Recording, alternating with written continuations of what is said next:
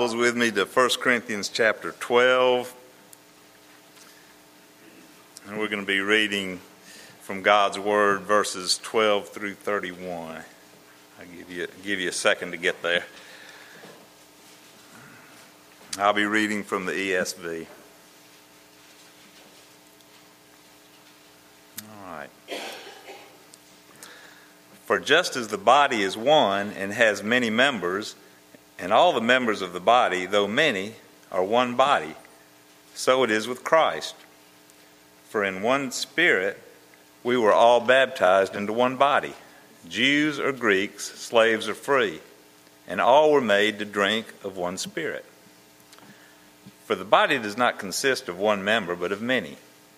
If the foot should say, because I am not a hand, I do not belong to the body, that would not make it any less a part of the body. And if the ear should say, because I am not an eye, I do not belong to the body, that would not make it any less a part of the body. If the whole body were an eye, where would be the sense of hearing? If the whole body were an ear, where would be the sense of smell? But as it is, God arranged the members in the body, each one of them, as He chose. If all were a single member, where would the body be? As it is, there are many parts, yet one body. The eye cannot say to the hand, I have no need of you, nor again the head to the feet, I have no need of you. On the contrary, the parts of the body that seem to be weaker are indispensable. And on those parts of the body that we think less honorable, we bestow the greater honor, and our unpresentable parts are treated with greater modesty, which our more presentable parts do not require. But God has so composed the body, giving greater honor to the part that lacked it, and there may be no division in the body, but that the members may have the same care for one another. If one member suffers, all suffer together. If one member is honored, all rejoice together. Now you are the body of Christ, and individual members of it. And God has appointed in the church first apostles, second prophets, third teachers, then miracles, then gifts of healing, helping, administering, in various kinds of tongues. Are all apostles? Are all prophets? Are all teachers? Do all work miracles? Do all possess gifts of healing? Do all speak with tongues? Do all interpret? But earnestly desire the higher gifts, and I will show you a still more excellent way. God's Word.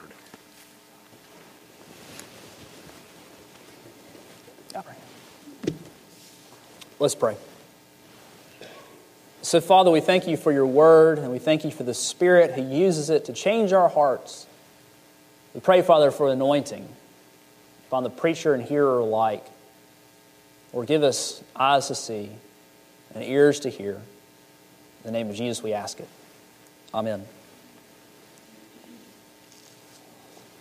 Well, it's a great Sunday as we celebrate the addition of 8 new communing members. We're taking a break from our study of 1 Peter as we think about this morning what it means to be a member and using the gifts that God has given individually each one of us to use for the building up of His church. There are many parts, but one body. And each member of the church is crucial to the church. And the Lord has given each and every one of us talents, skills, and gifts that are to be used broadly to build the universal church, the body of Christ, but also our individual part of it, our own congregation. There are many parts but one body. There are many gifts but one purpose. And just as our Lord has built our bodies with every needed part just in the right order and place, God has arranged and composed the church in such a way that He has brought to us the skills, gifts, and talents that are needed to fulfill the broader mission of the Great Commission and the individual mission of our church to know Christ and to make Him known. We need the gifts that the Lord has given each one of us as we join together to work towards this goal. We now have 8 new members who will be contributing as well. The body of Christ is complex. has a single mission. It reminds me of the space shuttle. 2.5 million parts, the most complex machine ever built. 230 miles of wiring, 1,060 valves and ductwork pieces, 27,000 insulating tiles and blankets. This was a very complex machine. And at 10 grand a pound when it went into space, it was complex but built for a purpose. As complex as the space shuttle was, more complex is the body of Christ. And it has been built, it is being built for one purpose, to spread the gospel. We learned this mission that we have. We spoke of it a few minutes ago when we baptized Ernest. Go therefore and make disciples of all nations, baptizing them in the name of the Father and of the Son and the Holy Spirit, teaching them to observe all that I have commanded you. And behold, I am with you always to the end of the age. This is the mission. And how does God accomplish this mission? He accomplishes it through His people. The Holy Spirit working through His people to bring more people to know the Lord, to grow us all individually in our knowledge of His love for us as we move forward ultimately to the day of Christ's great return. And so this morning I want to explore this idea that the Lord has given each and every one of us talents that are needed in the local congregation, and in our situation, First Presbyterian Church. This is why He has given it to us, for His glory, that we might use it for the building up of His church. The image that Paul uses in this text is that of a body. We find in several places throughout Scripture that the church is referred to as the body of Christ. And here Paul really fleshes that out. The context here is spiritual gifts, these gifts that were given to us by God specifically for the building up of the kingdom. Just like Spinks has just said, we're all good at something. And each one of us has at least one spiritual gift, some more. But the fact remains that each one of us has at least one spiritual gift that God has given us, that we might use it for the building of the church. To each He gives something different, but they are all from God and for His glory, as we see in verse 11. All these are empowered by one and the same Spirit, who apportions to each one individually as He wills. You know, when we say that, have you ever heard that saying that when God was handing out patience, He didn't give it to me, or, whatever it is that you don't think you have.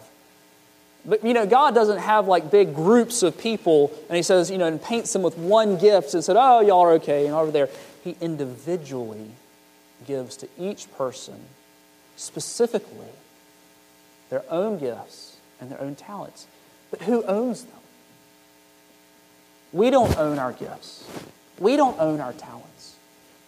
We are merely stewards, someone who cares for something that belongs to someone else. And God has loaned us these gifts with a purpose in mind. Not that just we can do whatever we want to with them, we should enjoy them, but we should make sure that we use them to build the church up. We see in Scripture many lists, but we could build a composite list of spiritual gifts of teaching, administrating, helping, gift of evangelism, serving, speaking. Others have received the gift of hospitality, giving, and leading. Everyone in this room is good at something, and many in this room are good at more than one thing.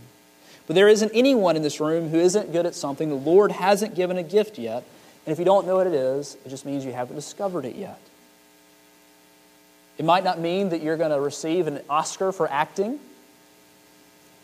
but it does mean that the Lord has, in His grace, given you something special to use for His glory. The image that Paul uses here is of the body, and it's a very apt one, isn't it? Because the body is really complex. If you were here a few weeks ago when Jimmy Atkinson gave his presentation on the eye, I was sad I wasn't here. We always get the good guys when I'm not here. One of these days I might stick around and hear one. But he was talking about how complex the eye is. But the body has 37 trillion cells in it. 37 trillion. The balance of hormones and organs and fluids and gray matter and systems and nerves all must work together in order to be able to make the body work. This is how the church is, isn't it? We may not have 37 billion or trillion members. We have many members. And the Lord has given each one of us these gifts to use for His glory. This means that it's not a surprise to the Lord that you are here, that you're part of this congregation. The Lord has arranged specifically so that our needs as a church might be met through us. And so He has brought us all that we need. We have particular needs, and the Lord has met them particularly through His people. That means that there are a lot of different parts that are needed. When it comes to gifts and talents, diversity is a fantastic thing.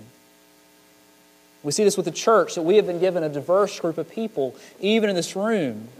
This is important because none of us has the same gift mix. We're all different. We're all unique. We see this summed up in verse 17. If the whole body were an eye, where would be the sense of hearing? If the whole body were an ear, where would be the sense of smell? The Lord has blessed us with a very diverse church. And I've gone through this list before with you several years ago, and I updated it. I was thinking about who we have here as members and regular attendees.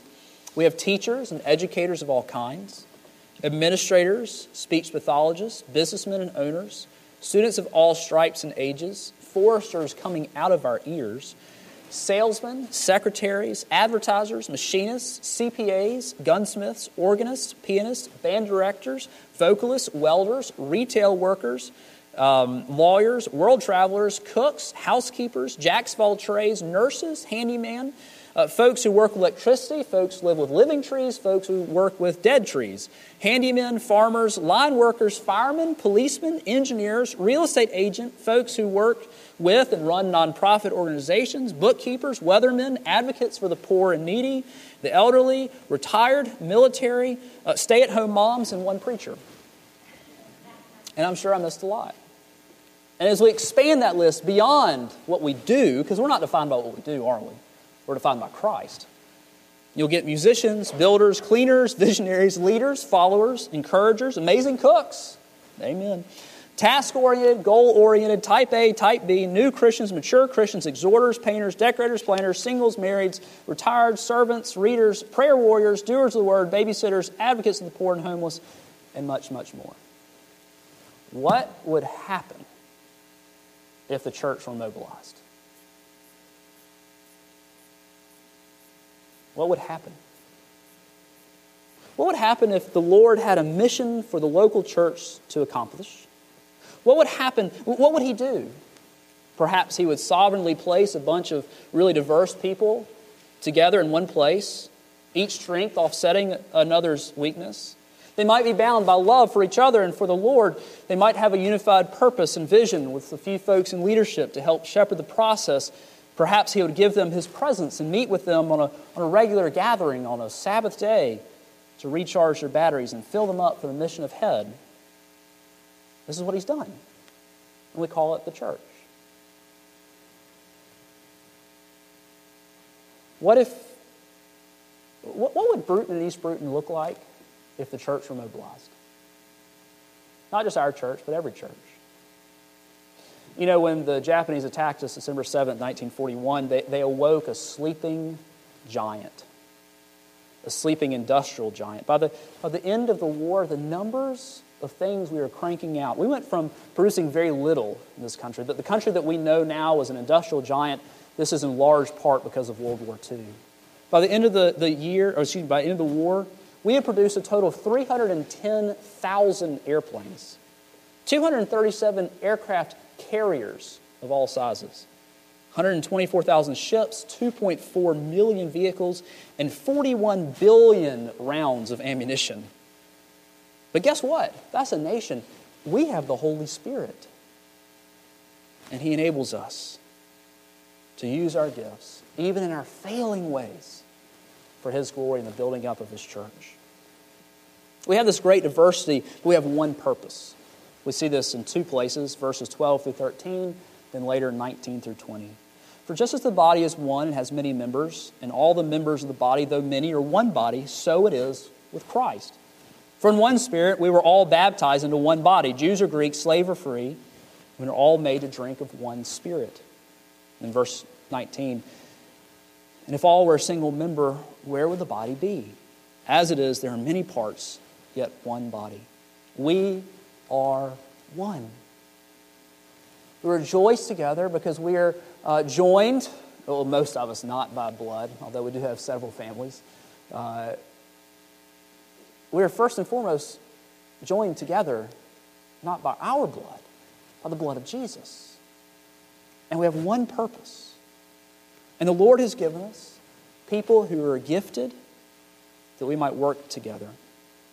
So I ask you, what talents and skills and gifts has God given to you that He has called you to mobilize and to use to achieve the purpose of this church, to know Christ and to make Him known? We have needs now. We have many needs. We need folks to help teach classes. We need men to serve as officers. We need many to serve on committees. Help us visit our shut-ins. Help with various events each year, like VBS. That's coming up in June, by the way, and our missions conference. Folks to help the deacons caring for the building, caring for the poor, caring for our elderly, caring for the grounds. We have needs with evangelism, discipleship, youth, our young youth, our elderly. One big need is each week we need folks who will watch the gym, the young youth in the gym on Wednesdays. And if you note that most of these needs are fulfilled 90% when people show up. They say that in order to be discipled, in order to be in leadership, in order to serve, you need to be fat. F-A-T. Faithful, available, and teachable. Faithful, available, and teachable. And when that happens, the Lord uses our gifts. He grows us in His grace and uses us to build the kingdom. It is because we have such faithful young youth volunteers. The Lord was use these volunteers for His glory, nothing in them, all God. But we got to have a baptism this morning. This is evidence, fruit of people using their gifts for God's glory. They've been perfectly arranged, by the way. Verse 18 tells us, but as it is, God arranged the members in one body, each of them as He chose. Just as God chose us before the foundation of the world for salvation, just as He chose who our parents would be, just how He chose where we would live, just as He chose these things, so this text tells us He chose each person and each person's place in the body of Christ, including right here at FPC. It means it's not a coincidence you're here, but that God has a specific place for you as we seek to fulfill God's mission here. Have you ever been to Sherwin-Williams and seen how they mix paint? Sherwin-Williams advertises 1,500 shades of paint. You know, essentially, because on the splotchy things, what do you call those things? The samples. They give you, a lot of times they don't look very different, but then you put it on a wall and you really can tell. Somehow our eyes can perceive just the slightest shift, the slightest change. The word that's translated here, arranged, that God arranged us, in Greek outside of Scripture is used to refer to mixing paints. This is what He's done. There's a specific shade that is First Presbyterian Church. And just like, one little red dot, when they put it in the paint, it's amazing. They'll put one little red dot and it'll completely change the mix. And so the Lord has arranged in His providence and His sovereignty and His love and care and mercy and grace, He has mixed us to the right shade of paint so that His kingdom might be extended. But there are problems. We see this in the Corinthian church. The first, we see in verses 14 through 17 that there were many who weren't using their gifts. You've heard the old 80-20 rule? 20% doing 80% of the work. Apparently it was going on in Corinth as well. verses 15 and 16. If the foot should say, because I'm not a hand, I do not belong to the body, that would not make it any less a part of the body. And if the ear should say, because I'm not an eye, I do not belong to the body, that would not make it any less a part of the body.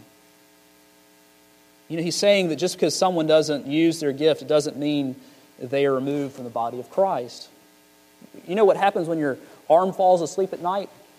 You can't do anything with it, can you? You're missing your hand. And so it is in the church. And when we decide not to use our gifts that the Lord has given us for the purpose of building His church, there's a need that isn't met. This might come from ignorance of gift or ignorance of the need, gifts that haven't been developed, but oftentimes, let's be honest, it's because I'm just selfish. My heart is selfish, and I repent all the time for my selfish heart. Perhaps you fall in the same suit. But sometimes there's a superiority complex. The idea that my gifts are better than yours, and therefore your gifts are worthless. But the other is true as well, the inferiority complex we see in 22 to 24. That because my gifts aren't snazzy, because I can't play the piano or teach or whatever it is, then my gifts are worthless. And that's just not true. Do you know how many people it takes to put a battalion of soldiers in the field? They might be able to fight for a little while, but if they don't have the support personnel to keep them fed, to keep them, to have enough ammunition, support personnel to fix their vehicles, provide communications, these things may not be snazzy, but in some ways they're more important than what happens on the front lines. And so Paul answers these two questions here. The idea that our gifts aren't fancy enough or your gifts aren't fancy enough. And the reality is that both are driven by pride. And we are called to use the gifts that God has given us and rejoice in the gifts that the Lord has given to others. Well, in conclusion, we rejoice that the Lord has brought us 8 new members, some of whom have been members, non-community members for quite some time, but now are full members. And we've seen already how they have used their gifts for God's glory. Rowan, Reagan, Royce, Ellie, and Eva have already blessed us with the Christmas play, among other things. Lucy Hughes, I have rarely seen a better VBS worker with children.